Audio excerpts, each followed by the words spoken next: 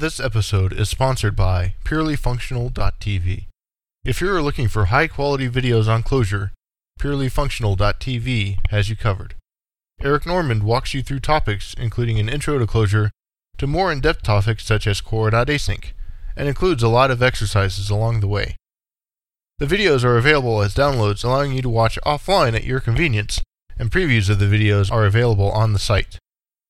To get your copy of the videos, go to http://purelyfunctional.tv/geekery and use coupon code GEEK, G-E-E-K, to get a 25% discount on everything. And make sure to thank Eric Normand and PurelyFunctional.tv for being a sponsor. Proctor here with a couple of quick announcements before we get into this episode. First, I want to let everyone know that CodeMesh is coming up. CodeMesh London is the European conference for alternative technologies and programming languages. It takes place on the 3rd and 4th of November, with the day of tutorials on the 2nd of November.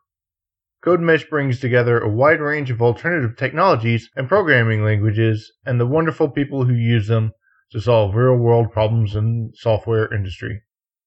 Expect code-heavy talks from over 50 speakers, including creator of the Quicksort algorithm, Sir Tony Hoare, co-designer of Haskell, John Hughes, co-inventors of Erlang, Jill Armstrong and Robert Verding, creator of F#, Don Syme, co-inventor of Julia, Stefan Karpinski, designer of Elm, Evan Zablicki, core team members of the Hack and Rust languages, and many more. And make sure to use code FNGeekery10 for a discount on the 2 days of conference. Second, I want everyone to know about CatsConf 15 in Dublin, Ireland on the 12th of September 2015. CatsConf 15 is a one-day conference whose main goal is for people to have a great time and learn about functional programming. With 3 tracks of international and local expert speakers sharing their passion for programming, including a selection of top-quality workshops, CatsConf 15 looks like it will deliver. Co-organized by past guest Andrea Magnorsky, it is a conference that won't blow your budget. And to top it off, when you register, you can get a special 2-day ticket that includes a ticket to the Dublin Erlang Factory Light the day before.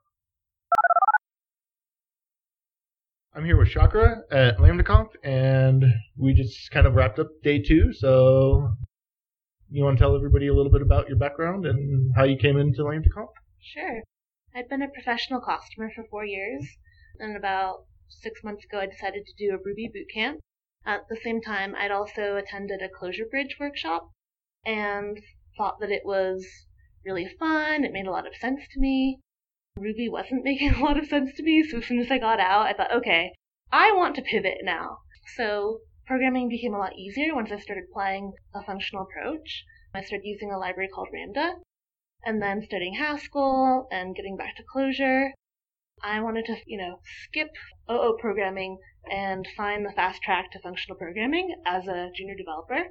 So my partner was already attending LambdaConf, and so I just looked up every single person that was speaking, looked for people that were in the Bay Area. But anyway, I was like, well, I'll just try John. I didn't even know he was the organizer of the conference. And so we had a chat about how to break into functional programming, and he invited me to come. Okay.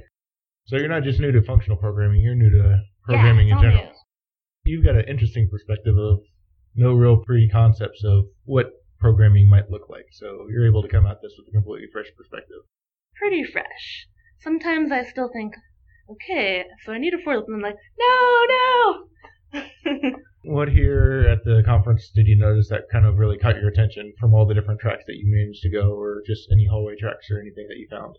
Yeah, well, first, the opening talk by Sharon Steed was really inspiring, and it was all about coming to engineering and communication from a place of fear and how that limits your ability to connect with people and to create interesting, meaningful products because we're not going to take risks. I love the Haskell track. I did a couple that were sort of intro to Haskell or programming in math, which was really sort of review of intro to Haskell. I took Haskell for the web. That was really cool to, go from learn you a Haskell to, okay, I can actually make something go. So the big question mark is now lots of smaller question marks. And the Datomic Clojure and ClojureScript was also really appealing because I come from my small background is full stack. There's so many interesting things. I thought a little bit about what is a virtual jar. So it's probably great to sort of break apart what is a file system now before really knowing that much about it. What else? Yeah, so I did mostly Clojure, Haskell, and then I jumped into Scala Z. So that was lovely, bringing in some of the Haskell goodness into Scala, which is also new for me. So is there anything coming in that you're seeing that we could do as a community that's better for making things more approachable? Was there anything that you saw here that was kind of like, that's great, but like, was there enough intro level stuff for you that didn't? Because I know there were plenty of advanced talks looking at that schedule as well, where there was some really strong type theory conversations, but which is probably over my head at this point on some of that stuff too, with not really digging into Haskell too much yet. But is there anything that you found that you want to call out, either special, like super special, that was especially great outside of just the talks or technologies, or vice versa? That Well, John is super great and very inviting and supportive. All of the organizers were really energetic and answered a lot of questions. I felt like every person that I met, that I engaged with, was really open and friendly, which is not always what you find at meetups or conferences. So, as a female junior developer, I felt really comfortable, and I know that that was stressed to have an inclusive environment, whether it's like gender identity or whatever.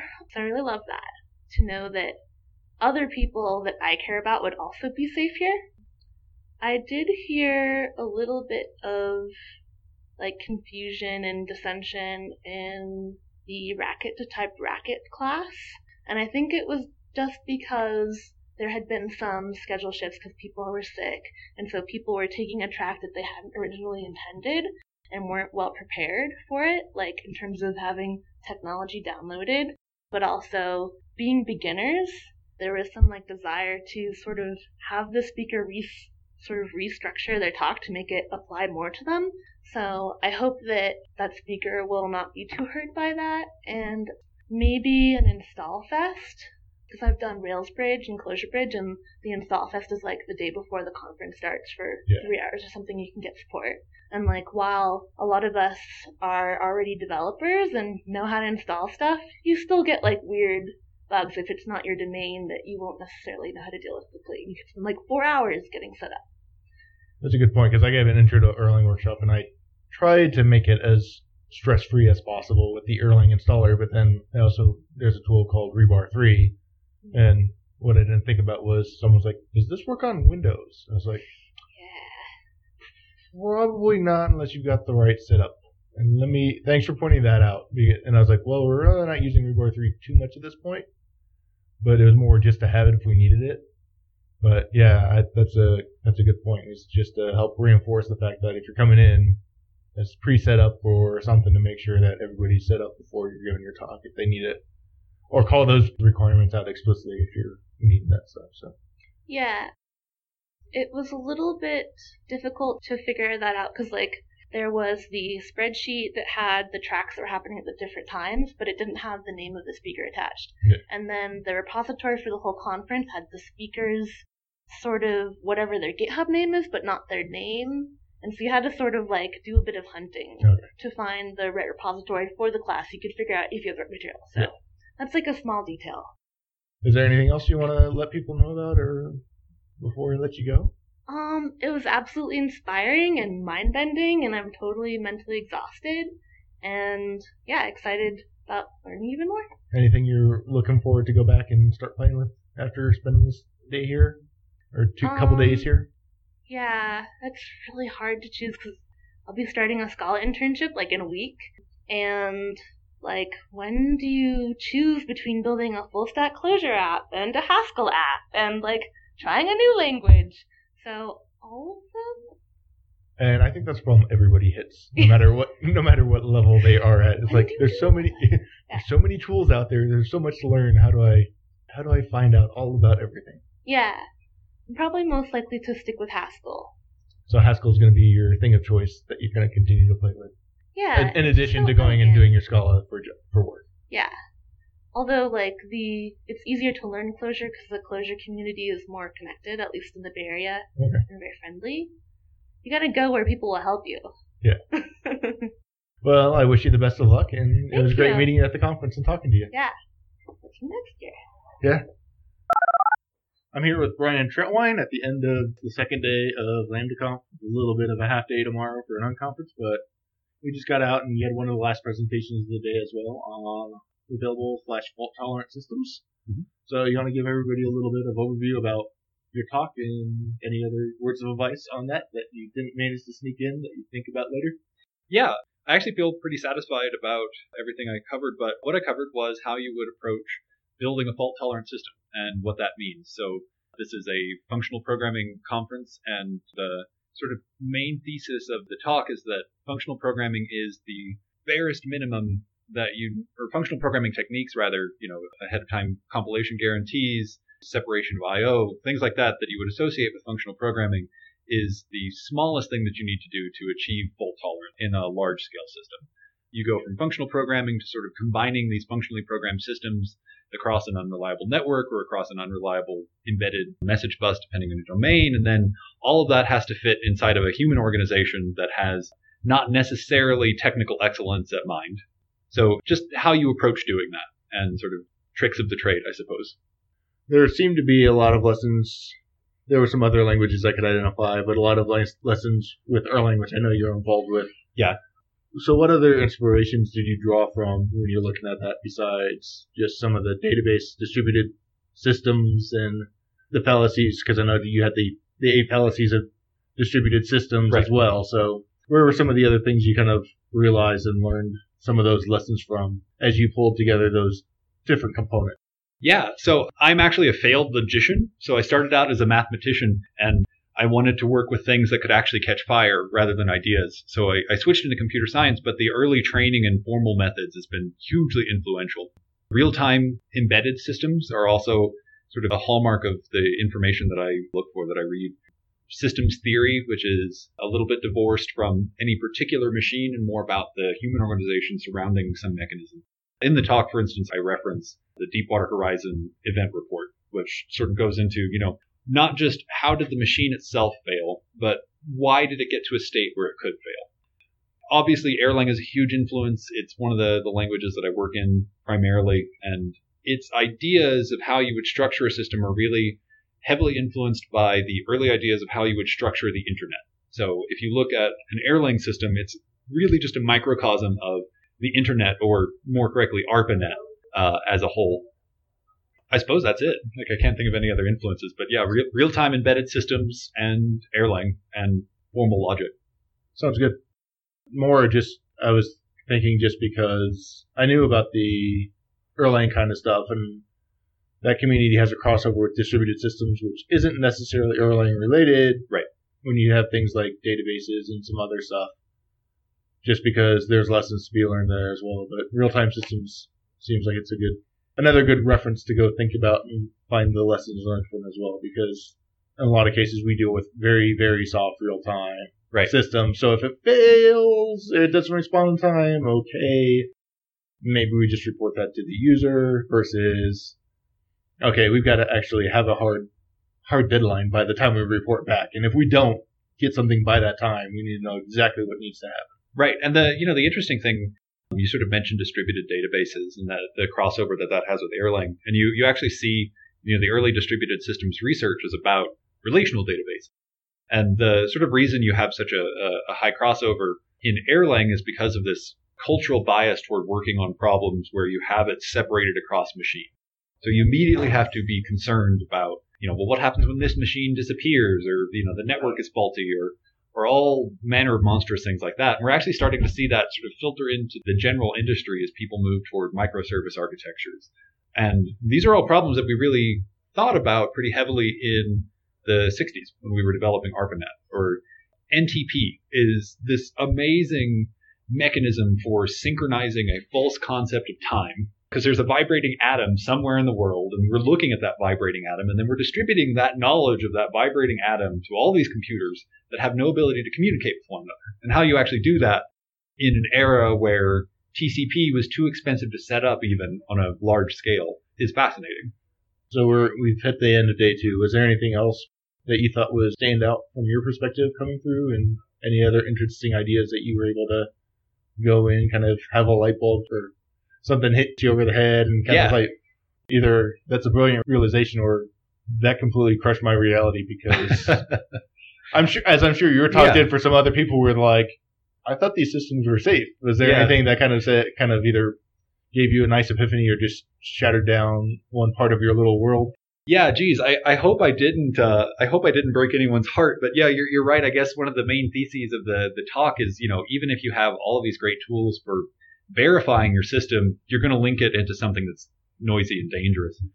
There was a really wonderful talk whose name I have forgotten by a speaker whose name I have forgotten because I'm terrible at remembering things, about sort of how mathematics and programming are blurry, how they sort of link together. And, coming from a mathematics background into computer science, that resonated very well, especially in this idea that mathematicians are sort of in love with creating a certain class of mathematician, or in love with creating an abstraction that trivializes all existing problems. And, you sort of build new problems with that glorious abstraction, but your goal was to trivialize the things that existed. And that you see not infrequently in software engineering, where, there's no downside to this new thing that I've made that solves all problems, except there is a downside because everything has some sort of fault intrinsic to itself. Sounds good. So is there anything else you want to let people know about, advertise, or let people know? Study NTP. It's one of those things where if you fully comprehend how NTP works, and NTP being the network time protocol, if you fully understand, that's what I thought. I wanted to clarify for myself and anybody listening. Yeah, there are a handful of RFCs. They grow in complexity, and I recommend reading from start to finish and comprehending each one as you go along. And there will be parts where you want to build a reference implementation and then stop because you don't want to spend 2 years in it. But you can see this gradual shift in an understanding how to deal with the distributed world. The first RFC for NTP version 1, or NTP version 1, makes these assumptions that, we know to be false, that you can send UDP traffic relatively reliably, and then that gets addressed in version 2, and then faults in version 2 get addressed in version 3. And if you sort of read with this idea in mind of examining the trend of research, you can see that reflected in NTP. And it's one of the few things that's so long-lived and written by experts. There are protocols that exist in the world that are not written by people who are experts at designing protocols, but NTP is one of them. It's this golden standard of how you would design a protocol and the distillation of distributed systems research into a concrete thing that everybody uses. Sounds like a great series of references, including the ones in your presentation, which I'm sure will be online and we can reference as well. Is there any place that the best place for people to follow you if they wanted to follow and find out more of your interest, if this fault tolerant stuff has piqued your interest, or anything else that's going on that you tend to? Yeah, I'm BL Troutwine, TROUTWINE on Twitter. I occasionally tweet about my practical research and also photography and films and things like that. And my website is troutwine.us. And I post more serious things there, I suppose. Okay. Well, it was great actually meeting you in person. I kind of followed you on Twitter and was familiar with you, but haven't actually met you. Yeah, same. It's been wonderful to meet you. It's been great meeting you, and I'll catch you tomorrow and at the last little bit of the conference and the rest of the day. So, yeah, cool. Thanks. Yeah. I'm here with Pavel Schultz after the conference at the Unconference, and do you want to give everybody a little bit of background about yourself? Oh, yeah, sure. So I came from Poland, so a long travel here, 5 hours flight, so it was really weird. And I thought after, first day, my body will be accustomed to, time changes and everything, but it didn't happen. And the alcohol wasn't helping as well. So yesterday at 1 a.m., I completely lost track of time and space. Like, where am I? But, really awesome conference, and I'm happy I'm here. What's your background in? Also, I had 8 years of Java development experience, but last year I switched to Scala. And then, if you go to Scala, there's two kinds of people who are, doing Scala. First type of people who are, happy. They are no longer doing Java development. And the other people are, really angry. They're still not using Haskell on a daily basis. So I'm someplace in the middle. So I've been doing Scala development in Java style.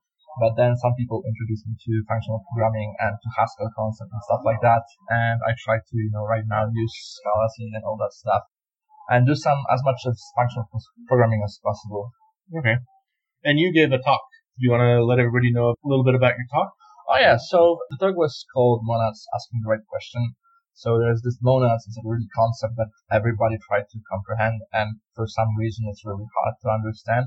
And I believe it's really not that hard. Depend on your background, you either go with the mathematical background. If you don't have that, you can actually think about monads as a pattern that happens every time. And so I was trying to show, instead of, explaining at the very beginning what are the laws of monads and stuff like that, I wanted to show that there are different patterns that we as programmers do during our development, and somebody, saw that pattern, it's happening all and over again, and just named it, made some laws to it, and it works. So I don't know if I achieved my goal, but I've seen some happy faces after my talk, so maybe this concept of monads somebody understood. There's this, once I heard somebody was doing a talk about monads, and he said that with monads, they come with a curse. And the curse is that once you understand what monads are, you completely lose ability to explain it to other people. So I was hoping to break that curse. I don't know if I managed, but, we will see. What will people think about my talk? I hope somebody will maybe write something. So I'm waiting for the opinions from the attendants of this conference. So I guess anybody here who's listening that also was at LambdaConf. Yeah. Feel free to send back some feedback. Especially if you think that the presentation was not that good, I would really like to hear your opinions. But awesome if you think you enjoyed it. That would be awesome as well. And then was there anything else that so we've been 2 days. Maybe, were you at the PureScript thing before as well? No. Okay. I flew here on Friday late at night. So, and given the time difference, and I was really, really tired after the flight, so I didn't have a chance to go to the PureScript conference. But I can tell you what I really like about this conference. There are two really cool things about it. And the first one is if you go to conference in Europe, like in Poland, but in other countries as well, I don't think people are that much open as they are here. What really struck me was that the very first day, people really strangers standing in a line for dinner or something.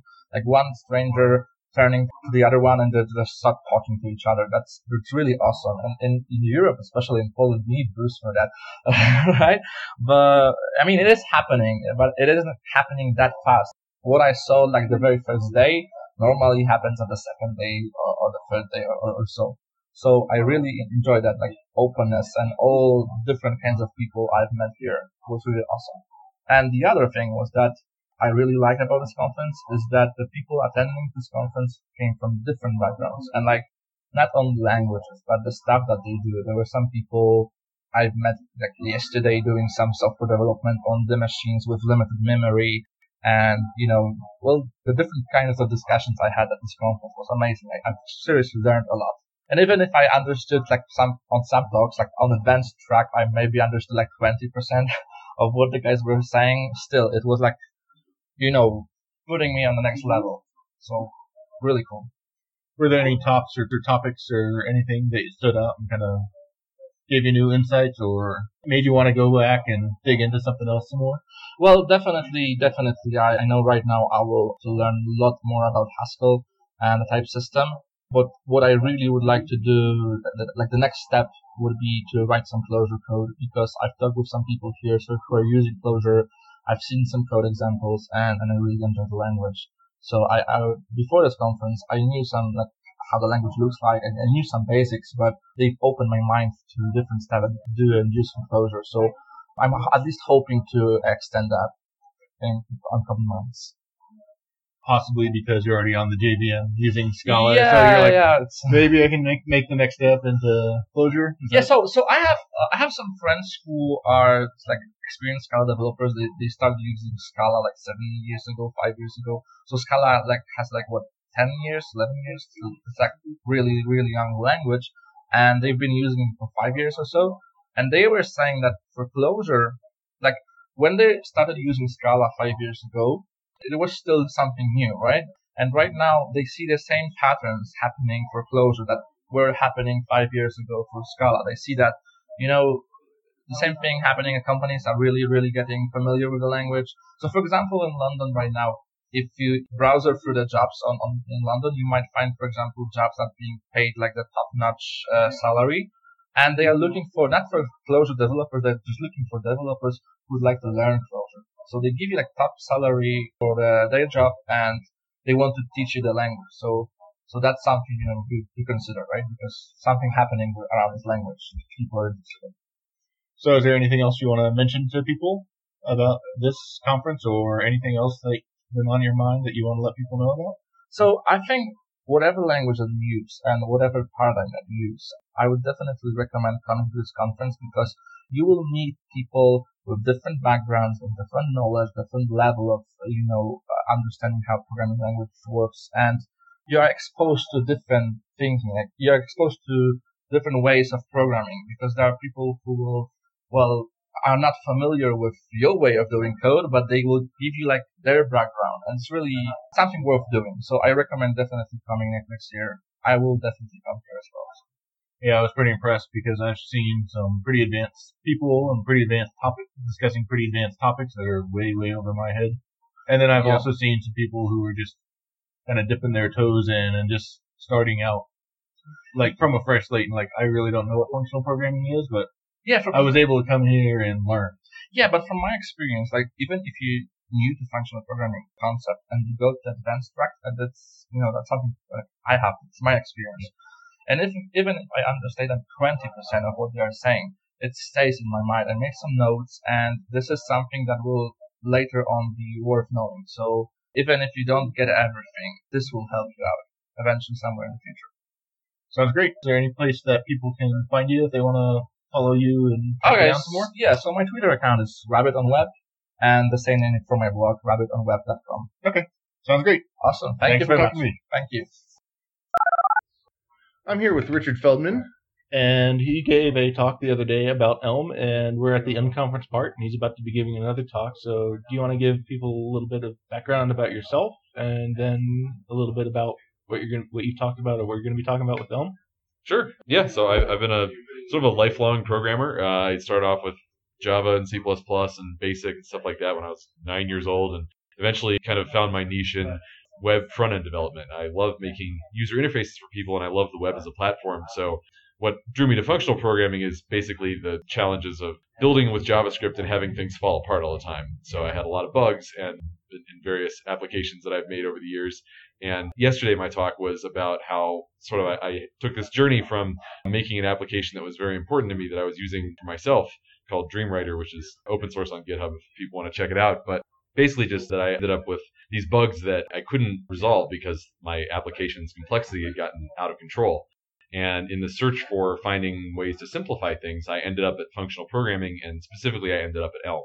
So the talk was sort of about why I chose Elm, how I ended up there, and sort of the benefits that I found. And now Elm has become my favorite programming language, and I'm very happy to be using it more and more. So I came in about halfway through it, and I caught some other stuff, and then I managed to sneak in to at least be able to take a peek. But you also had an interesting transition to Elm where you came in through CoffeeScript, and that helped ease the transition. Do you want to kind of give a little bit more info about that transition and how you found the transition to CoffeeScript from JavaScript and then making that all the way to Elm? Sure. Yeah, so going from JavaScript to CoffeeScript is pretty trivial. I mean, the learning curve is like half an hour to an hour, honestly, to become productive in CoffeeScript. But one of the things that I did find was that once I'd sort of embraced this notion of stateless functions, or aka pure functions, or referentially transparent functions, being sort of one of the fundamental keys to writing simpler programs, because they mean you can break things down and consider them in isolation without having to deal with this whole web of complexity that you get from lots of side effects. Once I'd sort of embraced that, I started writing more and more of my CoffeeScript code using those types of functions wherever possible. And that definitely did ease the transition because Elm is purely functional. That's all there is. You don't have side effects anywhere.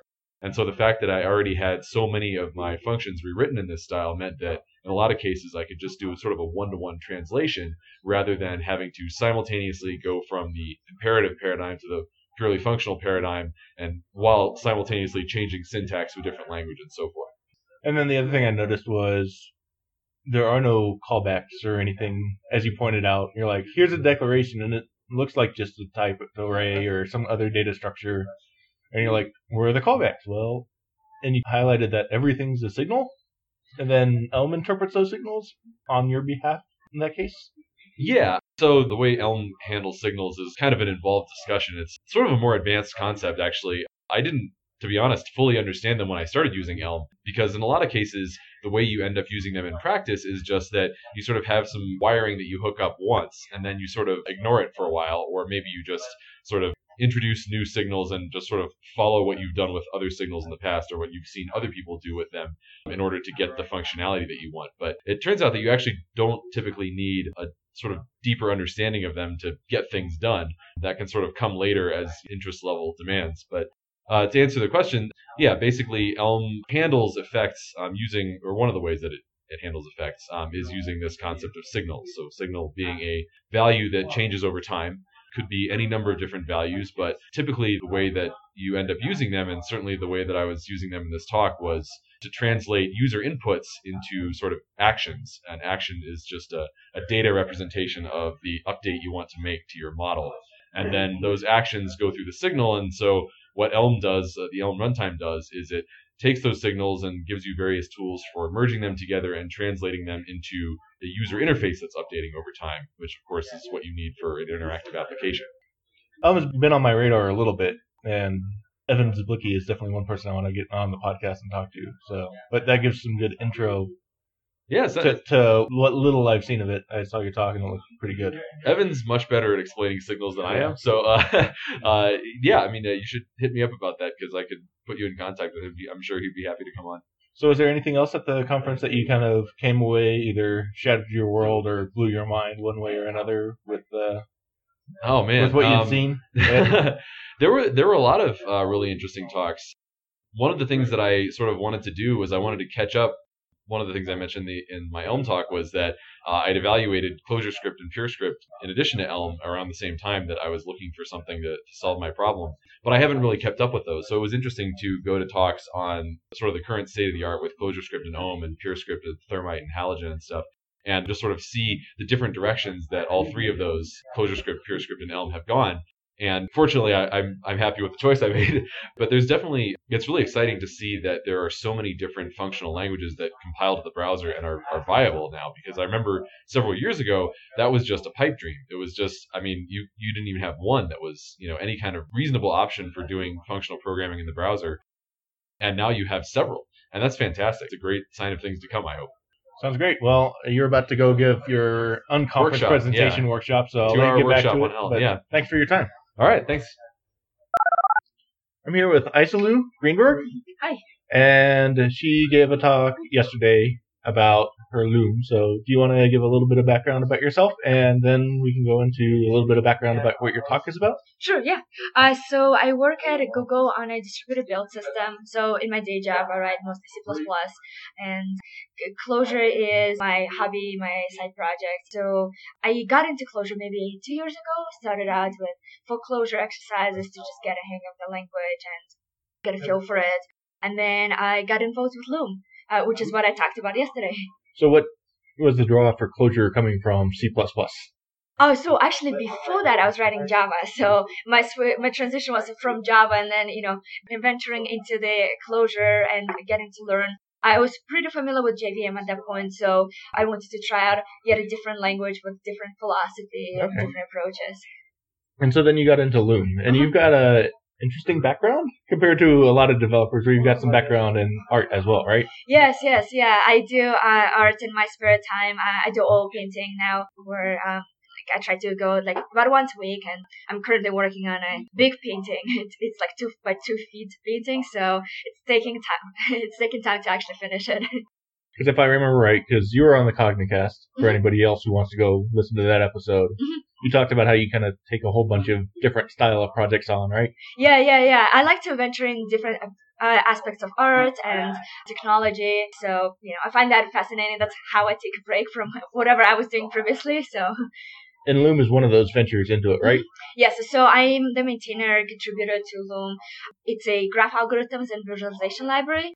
So if you have a graph, Loom provides an API to represent that, and then you're able to run graph algorithms on it. But there is also ability to not port your graph to Loom and run some graph algorithms on your graph. And you're able to visualize it using GraphViz. Okay. What else? So what were some of the highlights of your talk that you want to, like, that would tease people? So these recordings should be coming out on video through Confereaks at some point in the future, but Yes. you want to give a little pitch for some high points to try and intrigue people to go back and check it out on Confereaks when it gets released? Yeah, definitely. So my talk focused on bridging the gap between object-oriented programming and how we represent graphs in object-oriented world, and how we represent graphs in the functional programming world. And specifically, I focused on the examples from Loom library, written in Clojure. So I gave a talk on Loom last year at Clojure West, and there I focused on the internals of the Loom, Loom's philosophy of how graphs should be represented. In this talk, I focused, if you're newer to functional programming, then you may find it most beneficial in that I compared side by side how to implement graph algorithms when they're described in a procedural, object-oriented way, how to translate that into functional programming way of representing your graphs. And I talked a little bit about what Loom does itself, but also mostly focused on different ways. How is it different to represent graphs in functional programming compared to object-oriented? So if you're newer to functional programming, newer to Clojure, I think you will find it very helpful, hopefully. Okay. And what else here I've seen you around in a couple of talks, and I wound up sitting right behind you, not realizing it was you at a talk. What were some of the other talks that kind of blew you away or were impressed with or have introduced some ideas to, I got to go look into this some more. There's some interesting stuff here. Yeah, so I liked a lot of the talks. Some of the ones that I can't wait to just get back and start, trying them out are the Emily language that was presented yesterday. It seems really cool where the language treats everything as a function. So even object creation, the author doesn't really make distinction between creating objects and creating functions, because creating objects is just another way of calling the function to set some key and value. And another one is Rust. Like, I've been hearing about Rust. Last Friday, it hit the 1.0 version. So I'm very excited to try it out. A lot of the ideas in Rust, like related to lifetimes, are very similar to what I do at work with smart pointers in C++. Yeah. So like that kind of idea is like, very dear to my heart. And like I work with that concept for a while, and I'm looking forward to trying it out in a new language. And Rust just seems like a very cool systems language. So. And then there was another pretty inspirational talk on virtual file systems. Okay. I remember seeing the keynote for that, yes. But I didn't actually get to make it to the talk. So that one was pretty good as well? Yeah, it was great. Yeah, it was like, 60-minute extension to the keynote. So that was interesting in that basically the speaker encouraged to think more about logical views, creating logical views of the data. So instead of, sticking to particular representation of your data, figuring out a way to construct a projection such that you can take a view of the data in a certain way that is necessary for you, which is actually very similar to how Loom treats graphs, where it's up to you as a graph author to store graphs in your way, whether it's in a graph database or somewhere else, just in a file, in a map, but then you would just provide a mapping from the way you decided to store to how Loom would like to understand your graphs. So you provide implementations for the Graph API functions. So that kind of approach resonated with me in the virtual file system talk as well. So. Good. Is there any other Clojure stuff because since you're doing the Clojure and moves to Clojure, I know there are a couple of different Clojure related talks like Ohm, and I think there was at least one other Lisp flavor, which was Lisp flavored Erlang by Ztron. Was there any of that kind of stuff that kind of brought more inspiration to the Clojure that you do? Yeah, definitely. Well, the Lisp flavored Erlang sounds really, really cool. I haven't written Erlang. I've read some code. So it was really interesting to see Erlang now represented in a Lisp form. So that was pretty cool. I tried to attend other talks in other programming languages to get more exposure to that, because I'm less familiar with, Haskell and other programming languages. So, so there were a lot of really fantastic talks in LambdaCon. What do you use for your visualization? You mentioned the GraphViz. GraphViz, yes. Is that all you use, or do you do any other stuff around GraphViz to make it pretty? So by default, Loom uses GraphViz, and by default, it uses specifically the dot algorithm for layout. But there have been some suggestions to use Gephi, which I heard is much better. Like people who had problems where they needed some graph representation, I found Gephi very helpful.